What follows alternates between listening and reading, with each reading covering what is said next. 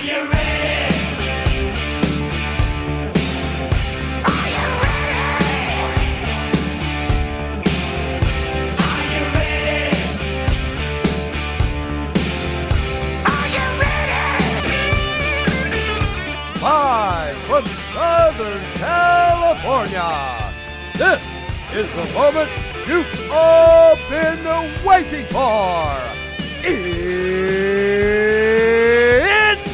time for a new episode of Kings of the Podcast. Buckle up, here we go!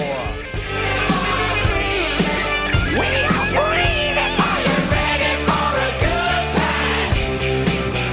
Then get ready for the nightlife. Are you ready for a good time? Are you ready for a good time? Here we go, Kings of the Podcast, episode 135. Todd McClellan's going to join us in the second period, but first up, Dennis Bernstein. What's going on? How's the travels been, John? Travels have been they've been better. I'll tell you what. Since you asked, let me tell you about my travel stories. Now, people that listen to the show, they know that we text back and forth all the time, but I have not shared the details of my travels with you. So let me bring you up to speed here on how this works. So Friday, I'm going to fly to San Francisco or to San Jose, excuse me, and I really don't like flying Southwest Airlines, Dennis, but the best time slots to get there and to come back ended up being on Southwest Airlines. So I booked the flight on Southwest. I paid the extra money. I'm in the whatever it's called, the business class select, whatever, right? So they guarantee you're in the first 15 positions or whatever, right? So right. I'm A11. They check me in. I'm A11. I'm great. Friday, I'm doing my thing. I'm answering emails. I'm doing all my stuff. But yeah, it's time to get to the airport. I drive over to the Ontario airport, which is the normal airport that I would fly out of. I'm kind of between Orange County and Ontario. So I head over to Ontario. I get there. There's no parking anywhere. I'm getting really frustrated. I mean, every lot's packed. I find a parking spot. It's in the North 40. I park the car. I hoof it over. I get inside the building. There is a line a mile long, DB. I don't know if you've experienced this yet, but for whatever reason, there's like this 50-yard area that between where you actually go through TSA, where you have to one at a time. You have to go through this long, like a chute or a ramp area where there's a TSA dog, and you have to walk through there, and the dog just sniffs around you. I don't understand why. Right? No. I've never There's like seen 100 that. people in this line. And I was like, oh, man, come on. What is this? I just want to go up there. I want to get a coffee. I want to sit down, I want to get on the plane. So I set this whole thing up perfectly because the Kings game is not going to be until 2 o'clock.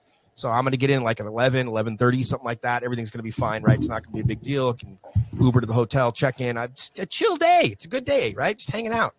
So what happens? So I noticed that they just installed Clear at the Ontario airport, which, again, I had paid for because I don't like waiting, Dennis. So right. I love Clear. I do. Yeah, so I'm stoked, right? I'm like, oh, there's Clear. Let me walk up. Let me show my eyeballs, and I'm going to go right to the front of this line. This is going to be outstanding. I go to the front of the line, and there's the Clear guy, and, they scan my eyeballs, and, okay, put your boarding pass on there. So I take my phone, and I put it down. Boop, boop. He's like, wrong airport. I look at it. I go, I must have given you my flight back for tomorrow. I must have picked the wrong boarding pass because I already had the boarding pass because I was coming home Saturday night. So I already had the boarding pass from San Jose back home. So hold on. Let me pull this thing back up again. All right, pull it back up again. Check the eyes again. Put the phone down. Boop, boop. Wrong airport. I look at it. Now when I look at it this time, plain as day do I see SNA to San Jose. I'm flying out of Orange County, right? I'm like, you've got to be kidding me. And the plane's late. Oh, no.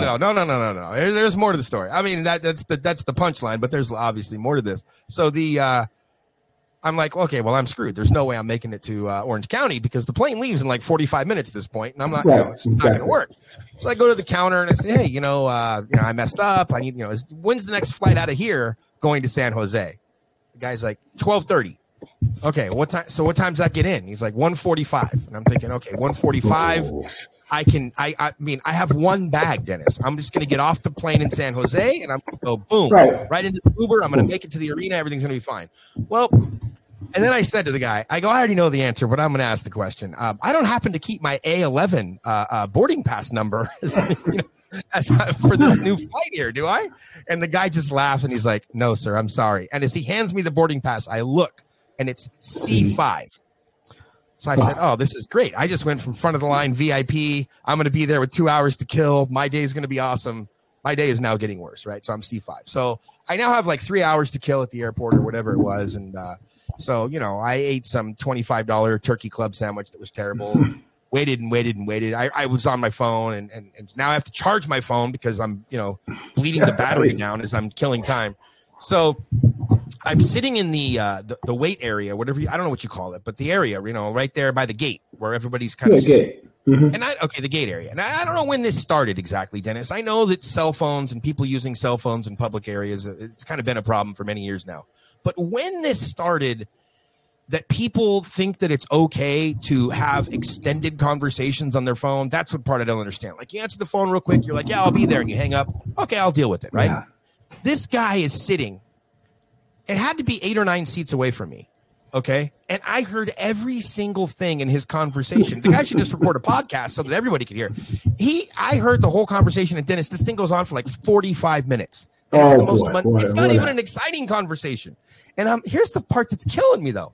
I'm looking around at like all the other people, and you're having like this outer body experience where like, am I the only one that is bothered by this or that knows what's going on? And I'm looking at everybody.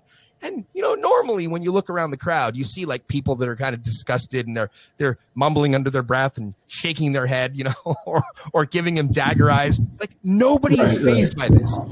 The loudest talker in the world for 45 minutes. So, wow. Finally, I just had to deal with it, right? And so finally, we get on the plane, and the A group goes. Okay, fine. The B group goes. C group, Dennis. I was the last person. C5 on this particular flight was the last person on the plane. Yeah. So like I closed the show, right? They closed the door behind me. I was from A11, Mr. VIP, cool guy. Mr. VIP, big timer. Exactly. I'm now the last guy. Oh, by the way, the plane was delayed. I forgot to throw that in too. The plane ended up being delayed another 30 or 45 minutes. I missed the whole first period of the Kings game. Thankfully, the staff at Mayor's Manor was available, and they were tweeting out the photos and tweeting out the lineups and doing all their stuff. I eventually get to the game, and Shaft, the PR guy from the Reign, made me feel a little better. He's like, hey, man, don't worry about it. You still get 10 periods of hockey or whatever he said. So, yeah, so the games are great. Ended up we're going to go to the Dodger game that night. So after the Kings game, just to continue my travel stories of planes, trains, and automobiles, Kings game's over, get the quotes, everything else. Okay, we're going to go to the Dodger game. There's a bullet train. Now, I'm done traveling for the day, but they're like, no, don't worry about it. It's going to be great. Mayor, you just, it's a bullet train. It's 1 hour. It's nonstop. It takes you right from San Jose into San Francisco. I can do that, right? 3 Uber drivers, Dennis, 3 Uber drivers canceled the trip. And we only have like 10 minutes to get to the thing, to the train station to make the thing. 3 Uber drivers cancel, start sweating bullets now. We're not going to make we'd already bought the tickets on StubHub, right? So now we're not going to be able to get we're not going to take the bullet train. I'm going to be frustrated. So finally, the next Uber driver, he finally shows up, and we're like, okay, we're going to the train station, And the guy's like, when's your train leaving? 6 minutes. The guy's like, oh, no problem. And I thought he was being sarcastic. No, he was not. This guy drove on 2 wheels the entire way to the train station, Dennis. And it was like a movie. He like pitches the car sideways, like right in front. He's like, get out, go to the first thing on the left. So like we're running to the thing. We pay, we buy the pass, we get on the train. Kind of the same thing as what happened with the airline. We get on the train and like the doors close behind us and like, boom, okay, we're off. We get the bullet train. We go to the game. There wasn't the smell of garlic fries. That was good. Well, that's good. That was great. The Dodgers were amazing. Dustin May pitches a no-hitter through 5 innings, and then Dave Roberts goes Dave Roberts, and the rest is history. Whatever. But then here's what they didn't tell me, Dennis. This is why, because I know that you would never do this to me. You know certain things, right, that I'm not going to like. I don't like waiting. I just don't like it. No. So they scammed me, okay? They told me that we have the bullet train to get there. So I'm thinking like, oh, okay, this is no big deal. We're going to get back on the bullet train, and we're going to end up back in San Jose. We'll be home in an hour. Good to go. No. There's no bullet train at the end of the night. So we're getting on the slow train from hell, Dennis. This train takes like what felt like 2 hours. It moves like 30 miles an hour it takes you through what felt like 100 different stops. I don't know what all these cities are. Like, I think we did a loop through Fremont and Half Moon Bay and Vacaville. We might have even stopped in Stockton and dropped off Nate Diaz. I don't know, Dennis, but 2 or 3 hours later, eventually we end up back in San Jose. And then of course had to get the back home and everything. So it was a pretty hellacious travel day. But a lot of fun nonetheless. It was a good Friday to kick things off. That's great. That's awesome. So I'm actually going up next Saturday. I'll be the first preseason game in San Jose. I'm not a big fan of Southwest. When we fly to San Jose this weekend, we're going to do United, stay by the airport, and then drive down from San Francisco. We're going to be visiting the grandkids in San Francisco. And then so we'll make the drive down to San Jose for the game. I'm interested to see who plays in that game, John. So, but traveling. I caught a lot of breaks, John, during I'm waiting for the travel karma to come back to me because during the Cup final and going to Montreal, no cancellations, nothing, hit everything. It was really, really good. This flight's a short flight, so we'll see. But that's a great travel story. And I agree with you on Clear. I don't like waiting either, John. And Clear's been a saver a couple of times for me with trips of getting on planes and stuff like that. I know we have Todd McClellan waiting on the other side of the break here, so we'll bring him in a moment. But I do want to share one other quick story with you that relates to you about the NHL rookie tournament, and then we can talk more about the actual games and the performance of some of the players. But so I'm standing there with Luke on, of course, Luke Robitaille is the Luke. I'm with Luke on, game 2, and Luke turns and he kind of looks both sides, both directions. He's like, hey, is Dennis here too? And I just start laughing, and I was like, come on, man, is Dennis here? And he's like, I knew he wouldn't be here. I just had to ask you. And I said, no. And I said, so he said, before I could even say, but he's coming in town next weekend for the preseason game. Before I could say that, he's like, here's what we're going to do, Mayor. We're going to do the next interview. It's going to be just you and me on the podcast without Bernstein. And he starts cracking up laughing. So apparently Luke and I are going to have to do an interview without you until you get back into his good graces for not coming to the rookie tournament. Well, I've got a message for Luke on this podcast. Okay. Hey, Luke, so you want to box me out? Well, the LA Times doesn't have a beat writer covering the team.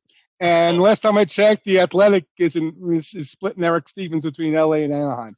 So you want me to do stuff. You want to include me because there's just a few of us left that are full-time covering this team. Yes. Okay. Well, then I'll get that message to Luke, and we'll see if maybe you're allowed to come on for one question when Luke comes on, or just get into his good graces, Dennis. And the only way to do that, though, or not the only way, but perhaps the wrong way to do it would be don't make a food recommendation, because that's burned you with that steak thing that you did with Foxy. No. So come up with something, a different way to get back in Luke's good graces. Maybe you can chirp him when you're up in San Jose at the preseason game. No, yeah, I definitely will when I see him. Okay, so there you go. Coming up on the other side of the break, we'll see what kind of chirps we can get out of Todd McClellan. We have the coach of the LA Kings waiting for us on the other side of the break. We'll be back in just a minute.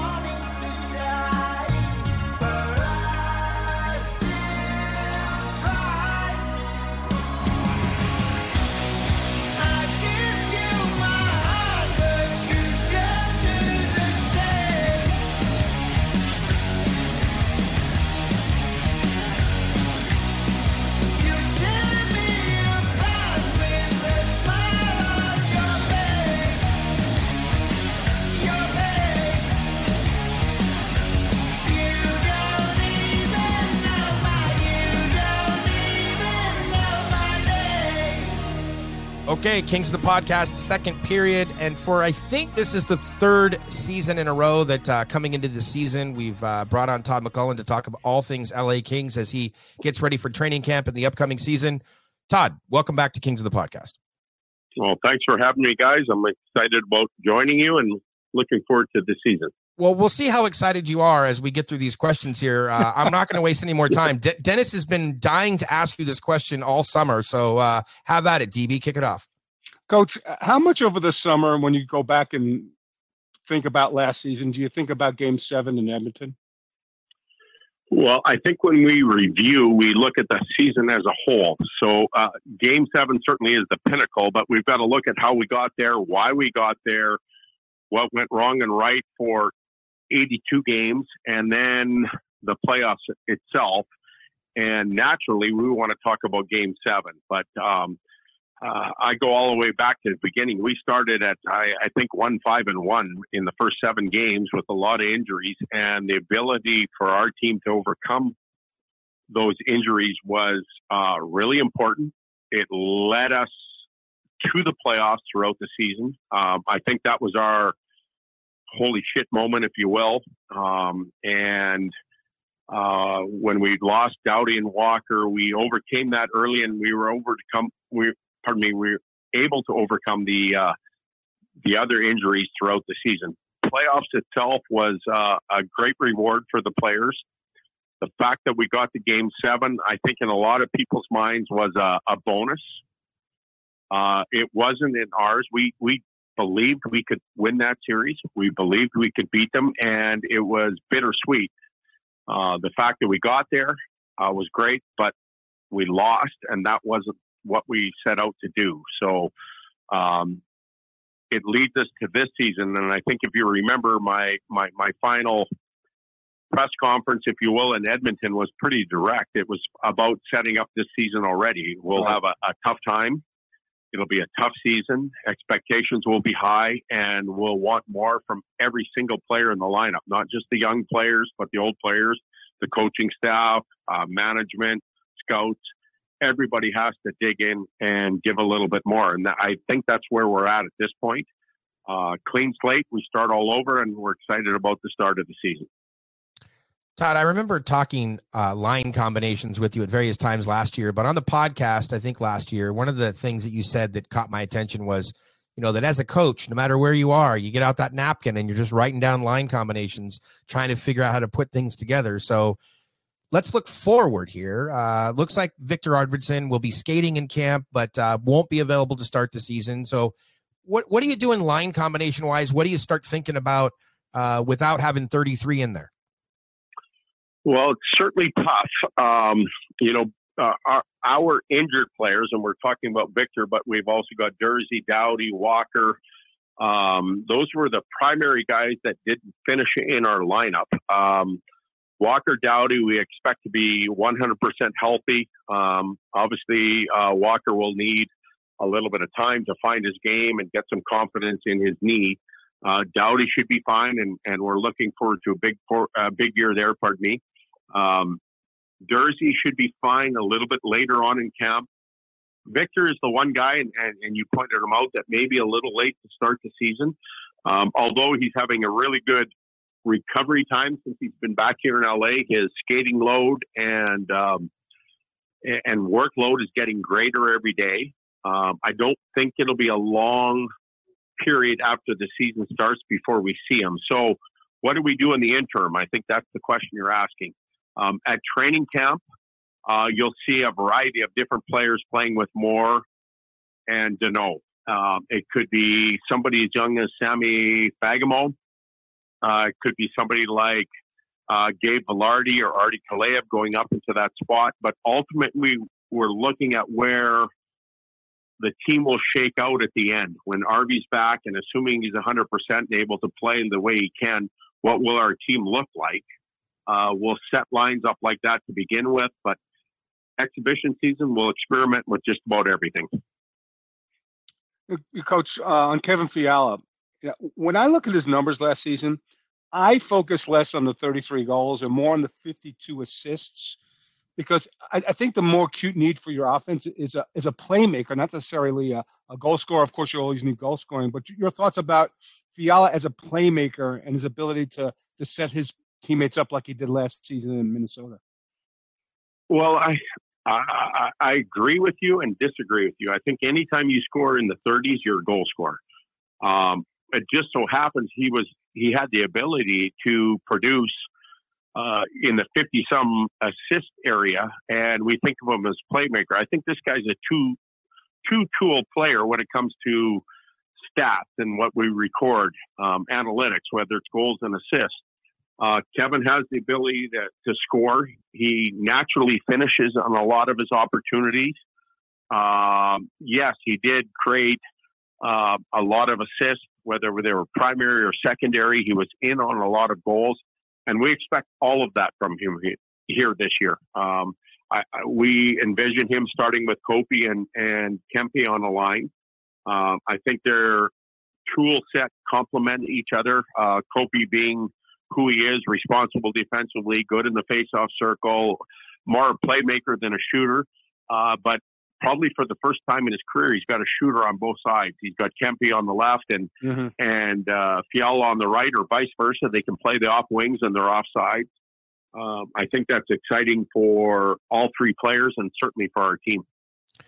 Now, behind the bench, a pretty big addition with Jim Hiller. And one of the things we love here on Kings of the Podcast are the behind-the-scenes stories. So can you just give a little flavor there? There's like a family connection, 3 degrees of separation. You guys are sort of cut from the same coaching tree, different branches, et cetera. But how did all that come together, and why is Jim Hiller and the addition of Jim Hiller going to be hopefully a major addition for the Kings this season?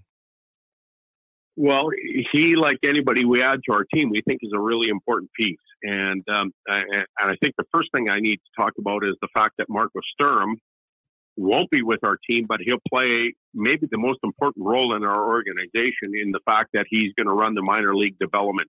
He'll be with the Ontario Reign head coach. I think he's got a really, really bright future as a NHL head coach. Down the road, he's going to gain some experience.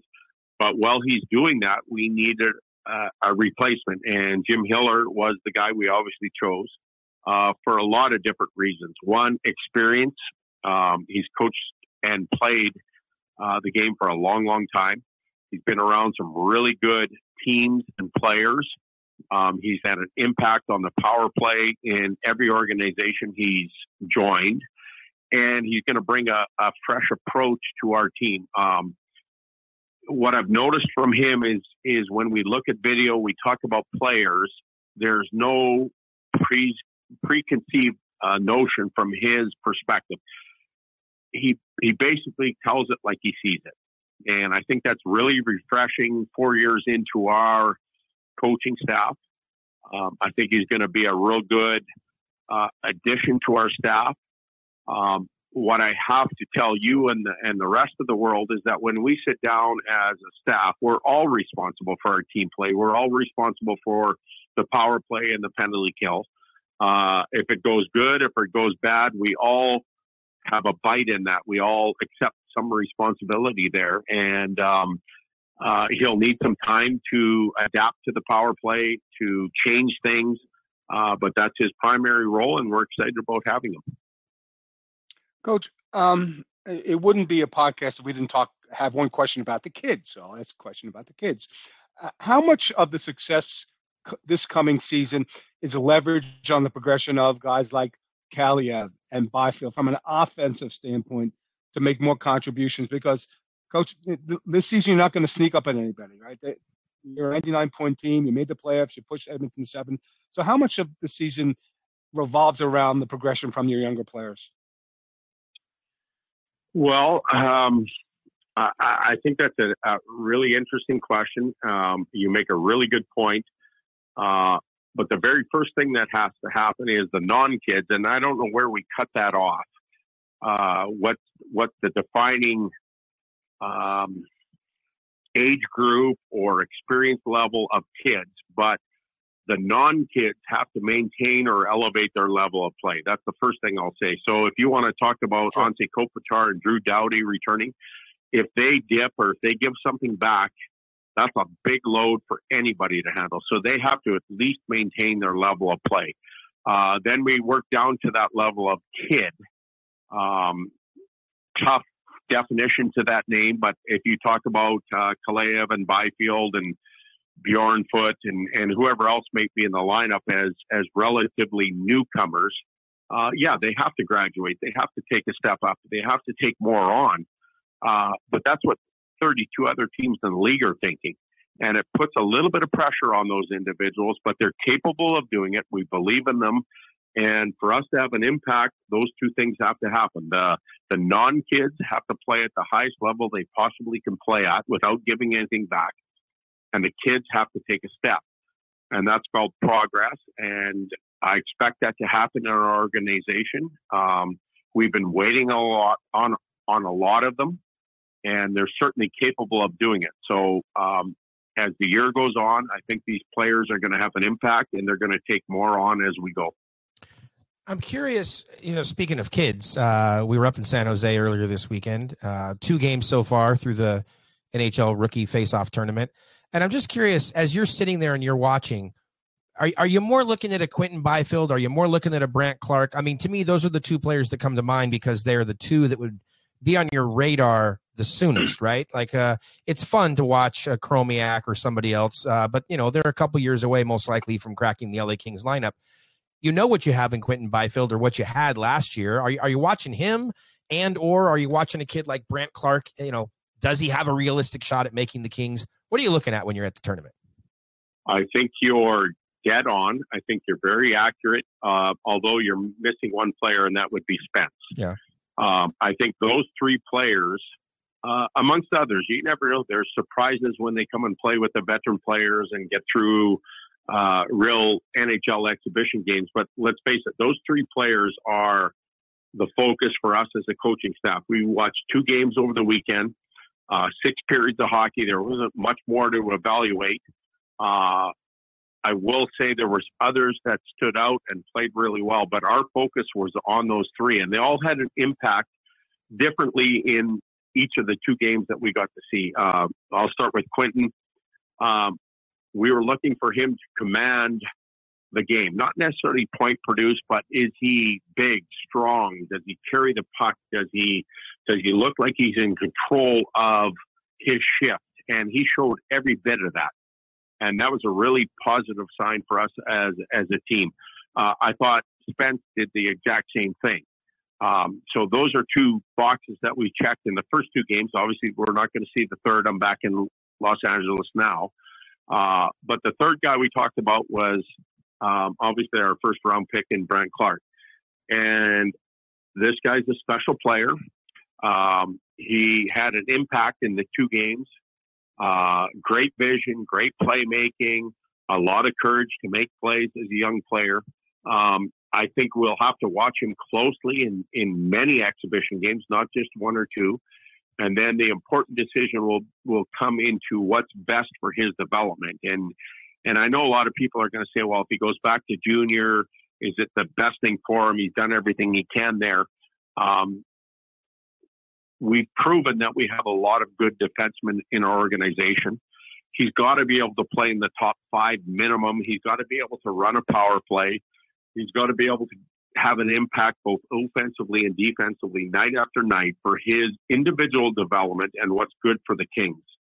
And this next month and a half will dictate where he goes. And he's in complete control of it. Obviously, if he wins a spot and he can play in those positions, we'll keep him. If we think that we can't give him what he needs to develop, he'll have to go back and develop for 1 more year. But he is a very gifted player. We're excited about having him, and we'll see where it all goes. Let me ask you a quick follow-up there. For anybody who watched the games or even just followed along on social media, I think that, anybody would get the hype on Brandt Clarke, and especially coming off of the big shootout win there the other night. But, he made some pretty electric plays. You talked earlier, though, about what you wanted to see from Quinton Byfield. And while we didn't get to see the big point production, I'm just curious, did you sort of sit up a little bit in your seat when he made that big power move late in the third period there? Because he kind of seemed to take over the game in the third period, especially down late in that first game. And that one power move really seemed to catch a lot of people's attention. Well, and that's exactly what we're talking about. It's a really good observation on your behalf. But when we left Los Angeles to go to watch the rookie tournament, we knew who the coaching staff knew who the top players were expected to be from each organization. You can look at draft and the hype behind them. And we basically said to ourselves, we expect you to be in the top 5 players at this tournament. Now, granted, he only played a game, didn't score any points, but I thought he had a presence that was maybe different than some other players. Mm-hmm. And that's all we're looking at. It's called growing up. It's called maturing. There's some really good players, whether they're in our organization or others that are there. A year from now, they'll command that presence. They'll be the go-to guys. And they may not produce points. They may in 1 or 2 games in the rookie tournament. But I think Quentin checked the box when it came to that. Now he's got to carry on. He's going to play a game tomorrow. Can he do that again? He's going to come back to training camp. Can he do it again? Can he take it from training camp to that first exhibition game? Can he take it from exhibition game 1 to 6? Can he take it to game 1 through 10 in regular season? He didn't have that last year. He had to come in at game 40, and the league is strong at that point. Mm-hmm. We think his progression is going to be fine. And if 60 minutes of hockey as a team and call it 15 to 18 minutes of Quentin Byfield hockey is any indication, I think he can. But it's about graduating. It's about moving forward day after day. And I think his whole experience now, if he's taking it in right, will allow him to get better day after day after day. And we're excited about that. Coach, one of the interactions I enjoyed with you last season was asking who's the starting goalie almost every night, and you never wanted to tell us. So the question on Jonathan Quick. Okay, if we look back at last season, he started more than half the games. Down the stretch, he was your guy. He started all the playoff games. But he'll be 37 in January. He's in the final season of his contract. So my question is, what do you need from Cal Peterson this season, not Jonathan Quick? Well, I'll preface the answer by saying the organization, the coaching staff, and maybe even teammates, we really don't care who plays. And that might sound strange, but we need at least one goaltender. We need 60 and 12 forwards to play every night and contribute. And whether you're drafted first overall, whether you won a Conn Smythe, whether you are paid a certain amount of money, it really doesn't matter at the end of the night. It's who can give us the best opportunity to win. And at the end of the season last year, we believed Jonathan Quick could give us that best opportunity. We hope going forward that the competition between Quickie and Cal Peterson will continue. But for our team to succeed 3, 4, 5 years out, Cal's going to have to step up and grab that. The great thing that we have in our organization that Quickie's not allowing it. He's competing every day. He's showing up and he's saying, play me. And there's no better thing for goaltending than having 2 goaltenders that respect each other, that the team appreciates, but they compete day in and day out. And the staff or the organization rewarding the one that's playing the best. Obviously, we hope Quickie can play until he's 55. I don't think that's possible. We're only worried about games 1 through 20 with both of them, and I think they'll sort themselves out. But I can tell you, based on preseason, I think we have a really focused Cal Peterson. He's determined to prove that he belongs in that upper echelon of young goaltenders. 27, 28, not very young. But we also have a veteran goaltender that doesn't want to give up the crease. And I don't think there's a team in the league that would say, hey, we don't want that in our organization. So who's going to play, how many games, I can't tell you the answer. They'll dictate it. Okay, so we're not going to get the opening night starting goalie out of you on this podcast. That's No, and I know you guys are going to ask me 400 times before we play. We'll try to only ask 300. Let me set this next question up the right way. I want to talk about, or have you talk about, the loss of Dustin Brown, him not being part of the team. But it's not really about Dustin Brown because, you know, we could do a whole program on Dustin Brown. And as we get closer to his jersey retirement, we'll talk a lot about Dustin Brown. The part of my question, though, is really more about how do you solve that vacuum within the room, the loss of the leadership, the loss of the experience. And, you know, from what we understand, Phil Deneau is going to wear the A, and that's part of it. But when you turn the page and when you look forward to what this team is becoming, how do you make that adjustment with the absence of somebody of his stature? Well, I'm glad that you asked your question the way you did, because let's face it, when you get 20, 21, 22 years into your career, and I saw it with Steve Yzerman and some others in Detroit, and even certain individuals in San Jose, Edmonton, your game isn't the same as when you're a fresh kid. And Brownie's game probably wasn't where he wanted it to be as far as production and play and all that type of stuff in game 40. But as it got to game 70 and 80 and 83, 84, obviously playoffs, he was so important to our team. He took, he brought back the old school. He brought back what it meant to play in the playoffs. He was a rallying point, and we will dearly miss him. It's a long season at 30 whatever years old, 36, 37 years old. It's tough to play every night and grind it out.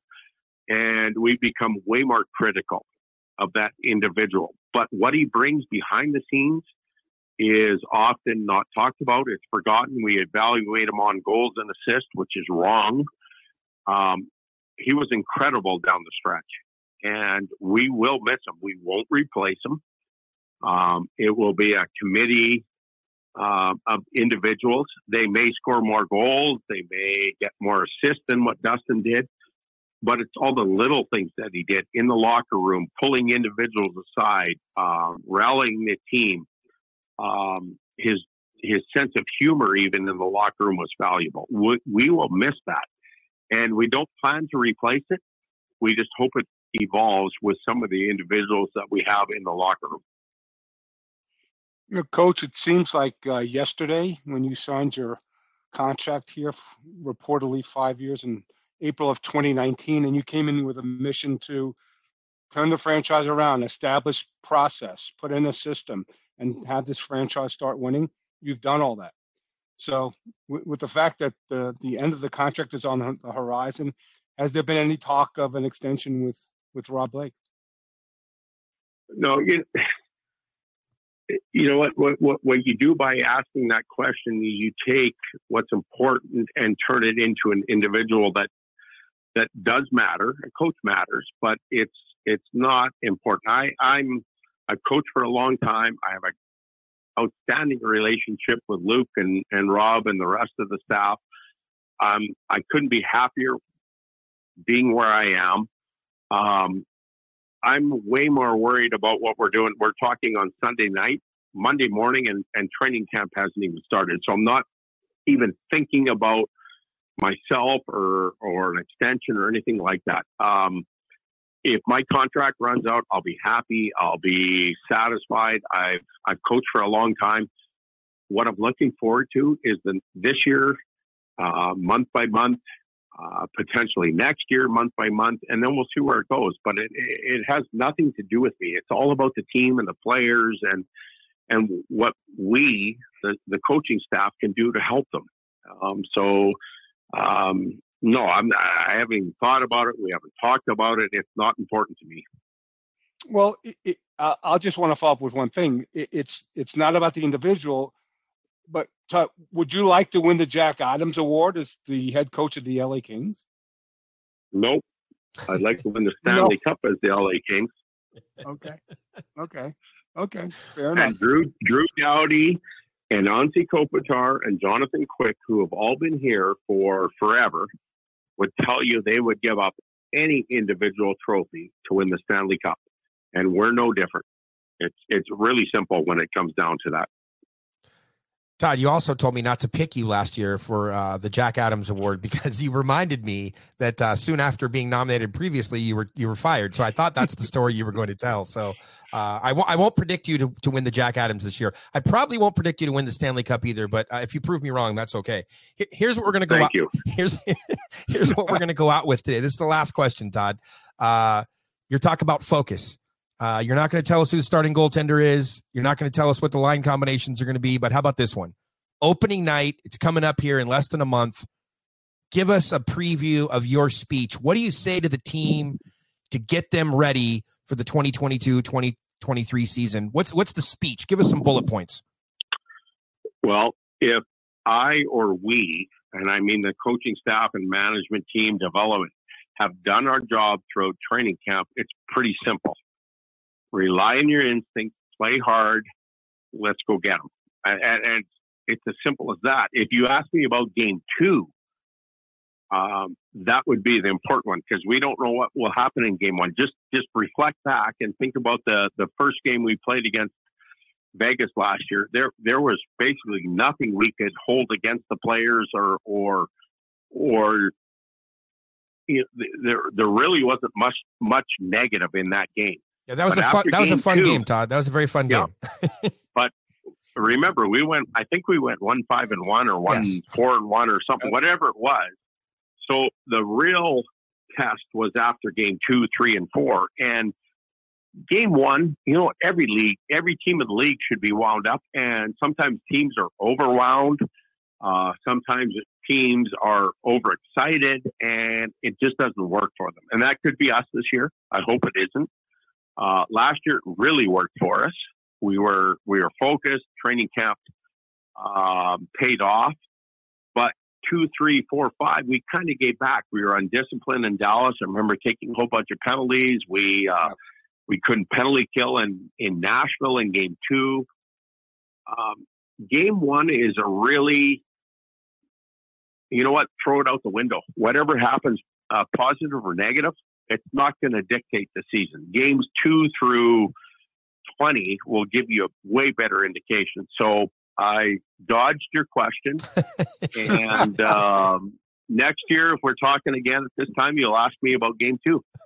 Here's what we're going to do. This year, I think instead of just getting you in the post-game scrums or after practice, we're going to have to bring you on sort of mid-season and get an update. Maybe not after game 20, maybe like game 30 or game 40 and get into it. Because it's a lot more fun to have you on the podcast than it is just to try to squeeze a couple of comments from you after a game. Because let's be honest, you don't want to talk to the media after the game. So we'd rather have you on the podcast. No, you're right in a way. If things are going, it's human nature. If things are going well, you love to tell the story and boast about your students and how well they're doing. And if the students are failing or the coaches or teachers are failing, you really don't want to spend time with the media. But that's human nature. That's the way it is. But you guys keep telling me you're going to buy me dinner and take me out for a glass of wine. We can do that at game 30 or 40. Wait. No, the deal was that you wanted to buy us dinner and get to know us. That was the opening press conference when you landed in L.A. So now we have something to talk about or argue about. I thought it was the other way around, but we'll let the fans decide that. But in fairness, Todd only had like one, as I can remember, 135-second post game. Everything is it's usually 5, 6, 7 minutes, whatever. But it was only I forget the night. It was about mid-season, and Todd just walked in and said, "Like you saw it, like that's it. I'm out. Thanks." And he was down to like the 110 after that. You know what? What's interesting, guys, and for the fans that are watching, like when you're as bad as you were probably that night, and I think I can remember the game. What do you want me to say? Like, I can stand up there and lie and try and put earrings on a pig, but we were bad. And what do you want me to say? Nothing. That was nothing at all, really. So it was great. Exactly. Todd, we'll let you run. We appreciate your time. Thank you as always. Fine. Thanks, We will gladly buy you dinner this year if that's what it's going to take to get you back on the podcast. We'll twist your arm and we'll do it. Thank you so much. Enjoy training camp and have everybody buzzing for game 2. We're now moving on past game 1. Thanks, guys. Take care. All right, there you go. Todd McClellan. We'll be back after the break to talk more LA Kings hockey. I have my mother's dreams, I have my father's eyes. You can't take that from me. Just go ahead and try. The crescent city sleeps while giants in the sky preparing to unleash. Let loose a mighty cry. Can nobody save us? Will anyone try? The fire was burning, the cypress has died, and all along they're saying help is on the way. They said help is on the way. They said to my sin. Welcome back to the third period of Kings of the Podcast with DB and the Mayor. All right, third period. Dennis Bernstein, we are back. Thank you to Todd McClellan for joining us. Always appreciate an extended chat with the coach. Why don't we do this, Dennis? Why don't we go off script here a little bit? We had some other stuff to cover in the third period, but I thought that Todd gave some pretty interesting answers, and I thought maybe the two of us could react to it. We'll go sort of in order. The first question there was about the loss to Edmonton, and I agree with one thing that he said, Dennis. They could have beaten Edmonton. And not only that, they should have beaten the Oilers. We've already covered this to death, so I don't want to go on a 20-minute rant about them. But game 6, they should have won that game. Yeah. And I loved the fact, though, that he referenced the immediate press conference, because that press conference after the loss did stick with me. That was like hey, it's great. We were here. We made it to the playoffs, but the real work begins tomorrow. That press conference stuck with me, and it seems like it was not just sort of an off-the-cuff thing. It still is sitting with him because he brought it up now somewhat 3-4 months later. Yeah, and if maybe the better question would have been, John, if he thinks about that series, does he think more about game 6 or game 7? Because game 7, they got shut out. Connor played 27 minutes. That was just an epic performance by a player, as opposed to game 6 that, really got away from him, right? 2-2 in the third. You go and win that game, you go on to the next round. So I think that in retrospect, maybe if he's thinking about any of those games right now, it might be, as you say, more game 6 than game 7.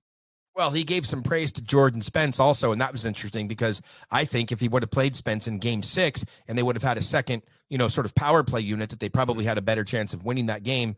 But anyway, line combinations, he kind of told us what we already know, right? Or confirmed what we thought. I mean, any way you want to word it, right? Which is that Fiala is going to be up top with Kopitar and Kempe. Sure. That second line is going to be a patchwork line, throughout camp. So you're going to have more with Philippe Deneau, and then you're going to try to figure out who else to put in that group. That's funny, or interesting, I should say, that he mentioned Sammy Fagemo, because by all rights, there's not a roster spot for Fagemo that even with Arvidsson out injured, because they already were at 14 forwards plus the Elias Anderson contract, plus Nate Thompson, who we haven't even talked about yet, coming in on a PTO. So the math just doesn't it doesn't work in Fagemo's favor. But if you're going to play him a little bit, you're going to get a look at it. That's intriguing. I don't know how you make all of that work, but did you take anything there away from his comments about the line combinations? Well, with respect to Sammy specifically, remember when the NHL did this rookie showcase, I think it was in New York a couple weeks back, Fagemo was there.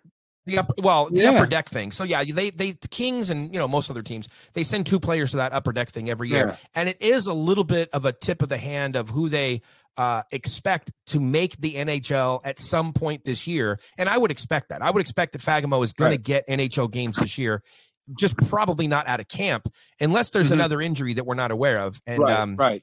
It doesn't seem that there is, because he even went into the Sean Dursey injury, which was the shoulder cleanup, I believe.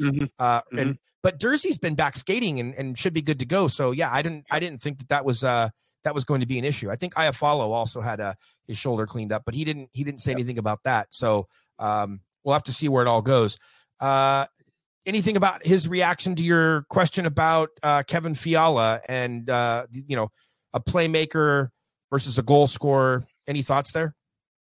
No, well, you need 33 goals to enter the lineup as well, right? And you get it for not taking a roster player off. It just, to me, I think that's when I look at that player. Yeah, he'll finish, but he'll help others finish, and I think that's what this team needs. So that was kind of my point. But I get what Todd's saying.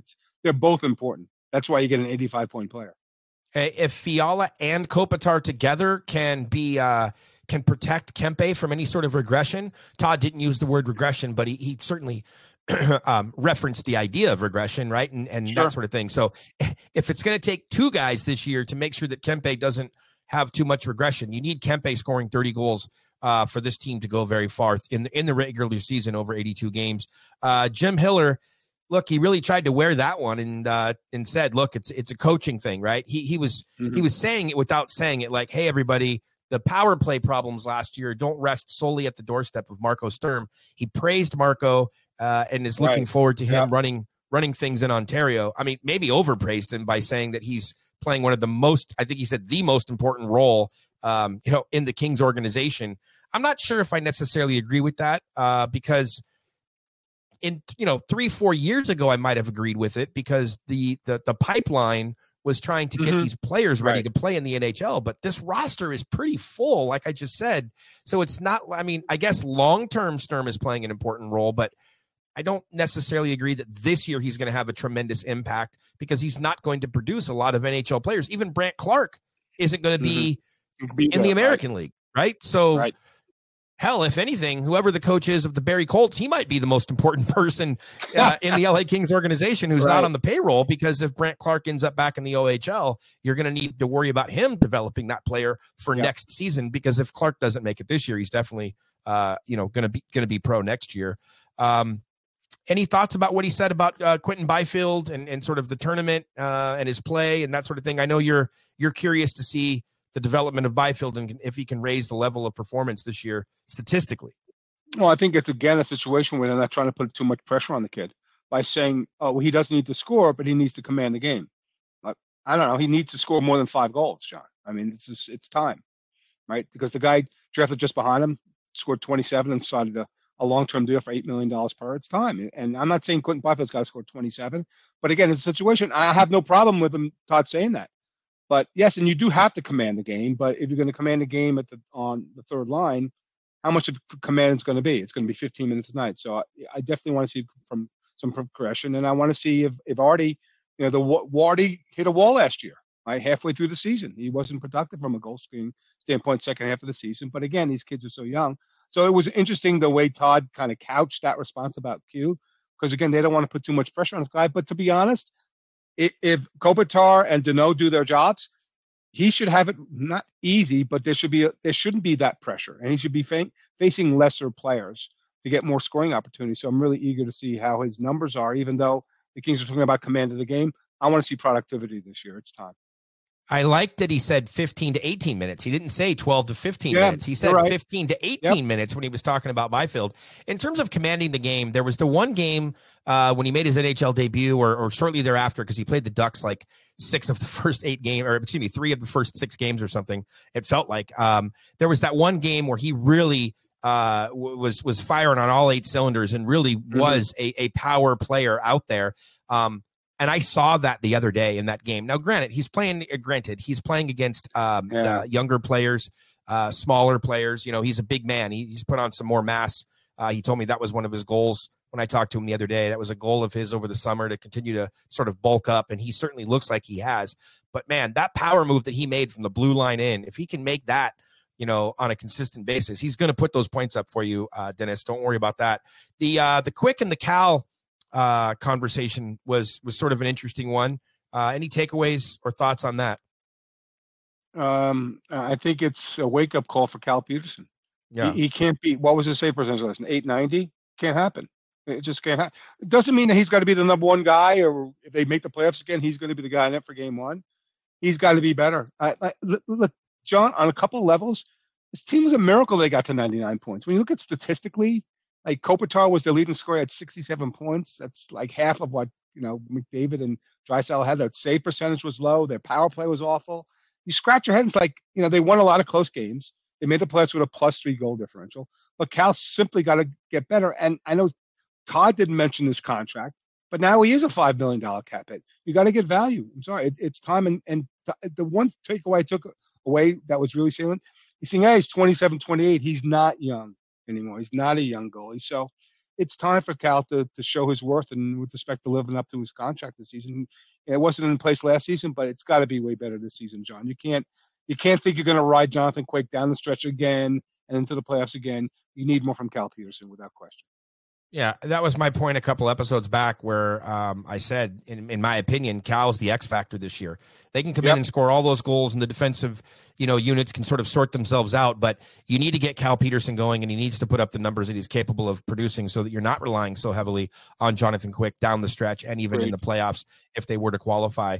In terms of the leadership, there is a leadership gap or a leadership void that is created with the loss of Dustin Brown. And we'll talk a lot about Dustin Brown, I think, especially in February as it comes time to retire his number against the Pittsburgh Penguins. I had an idea, actually. I should have told you this privately instead of here on the podcast, but I had this idea for a cool article for Dustin Brown, and that would be to watch game 1 of this season with Brownie, kind of like one of those embedded articles, but to be embedded inside Brownie's head almost, right? So it's been forever. His whole life he's played hockey, so he's never sat down as an adult and watched a game where he's retired, and this is like day 1 of the rest of his life, right? So what's it like? I know he's not going to be at Staples Center. Brownie's probably all but told us that, right? He's just he's going to be somebody who's going to watch it. If he watches the game at all, he'll be from his couch. So it would be interesting to write that article and be a fly on the wall. And Dustin Brown watching game 1 of this particular season, what does he watch? I don't even know if he knows how to watch, right? How does he watch the game? Does he watch it as a player? Does he watch it as a forward? Does he watch it as a fan? How does he watch the game? I don't think he even knows if you were to ask him how to watch, because it's all new to him. Yeah, I think the interesting part is what would his emotions be? Because he's right. I would assume he's not as emotionally invested in the team because he's not on the team and he's now stepped away. And I don't think he'd want to be emotionally invested, right? That's why you step away to go back to a normal life, to raise your 4 kids with Nicole. So but you're right. It would be very, very intriguing, but I agree with you. I think we might probably see him more at El Segundo with his kids. For sure. Than we'll see in downtown Los Angeles at the chairman's room. Yeah, it's it'll be very interesting. To your point though, right? If the Kings are up 4-2 or 5-2 early in the third, does he switch it off and does he go play on the Xbox? We know he's a big gamer, or does he need to see the full 60 minutes? And same token, if the Kings are down 5-2, is he hanging on to watch the big comeback? When they get a power play, is he kind of sitting up on the edge of a seat a little bit, or is he just kind of, kicking back in his Crocs, eating a bag of chips or something? Who knows? Or again, back to the Xbox, and is he going to play Call of Duty all night instead? And he'll just, he'll wait for a text on his phone to for somebody to tell him if the team won or not. He did sidestep the contract question, so there isn't much there. I loved the thought about the opening night, though, Dennis, which is he made an interesting point. This is the thing I love about talking to players and coaches and how they can change your whole perspective on something with one little quick sentence or one little quick story.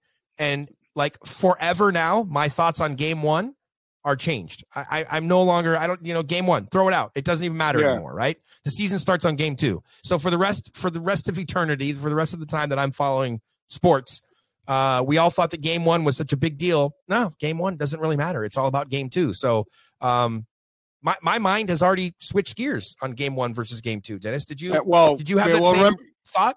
No, when I thought about game 2, I thought about game 2 in Dallas last year where Walker and Doughty got hurt. So that's what I was thinking about. I thought about game 2. So So maybe as media and fans, we make it more big than it is because it's opening night. There's some excitement, new season ahead of us. It's been a few months off since the playoffs.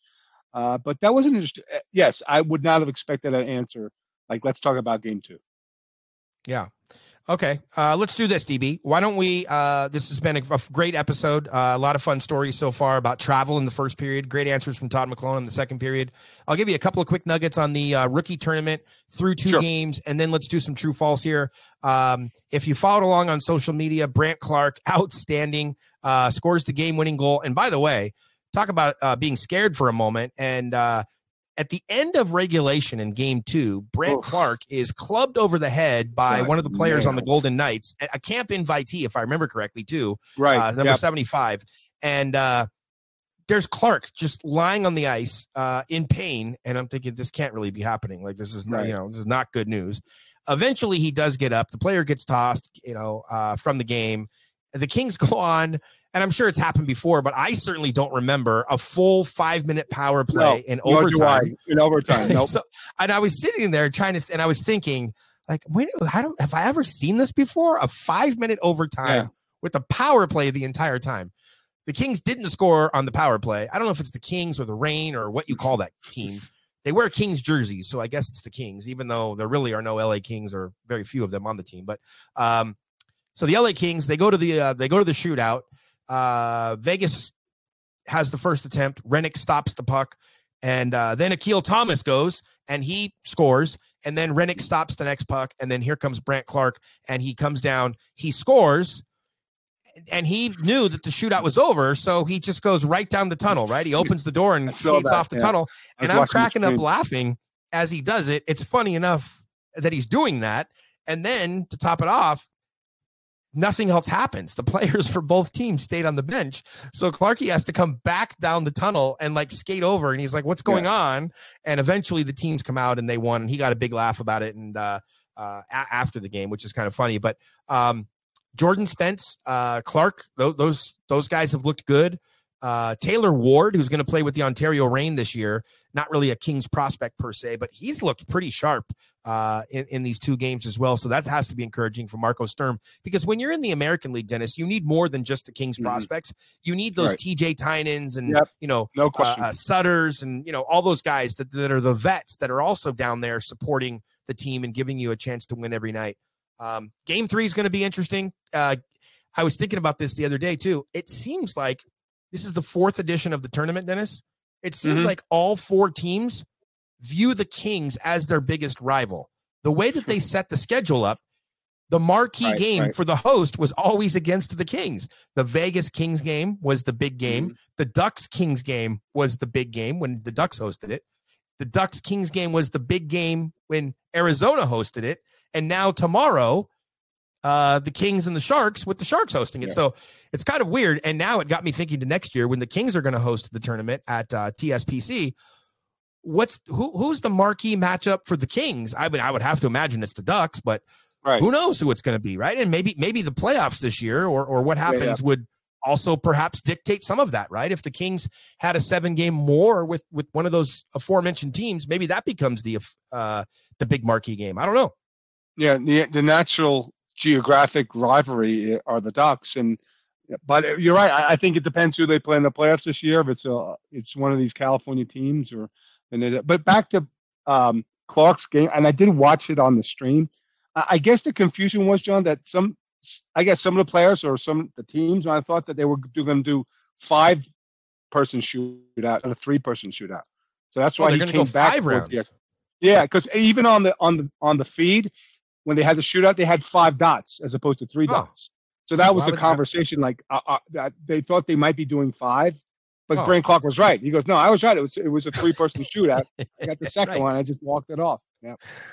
It was fantastic. The other thing I was thinking during that particular game was the Sharks fans, and I mean this in a joking way, not in a derogatory way. I was curious. The Sharks fans must have been in agony watching that game. They hate the Kings. They hate Vegas. Right. So they didn't know who to cheer for. Right. What it seemed like as the game went on, though, that they were more into cheering against Vegas than they were into cheering for the Kings. Sure. They really have a disdain for the Golden Knights, as do, I think, many fan bases at this point for whatever reason. For sure they do. Yep. All right, Dennis, let's wrap this episode up with this. We have asked, there was a tremendous positive response to the 50 NHL-related true-false questions that we did earlier in the year, courtesy of Boomer and Jaycon from NHL Network Radio. That was a fun episode a couple episodes back. So we asked the listeners to give us their LA Kings questions for true-false.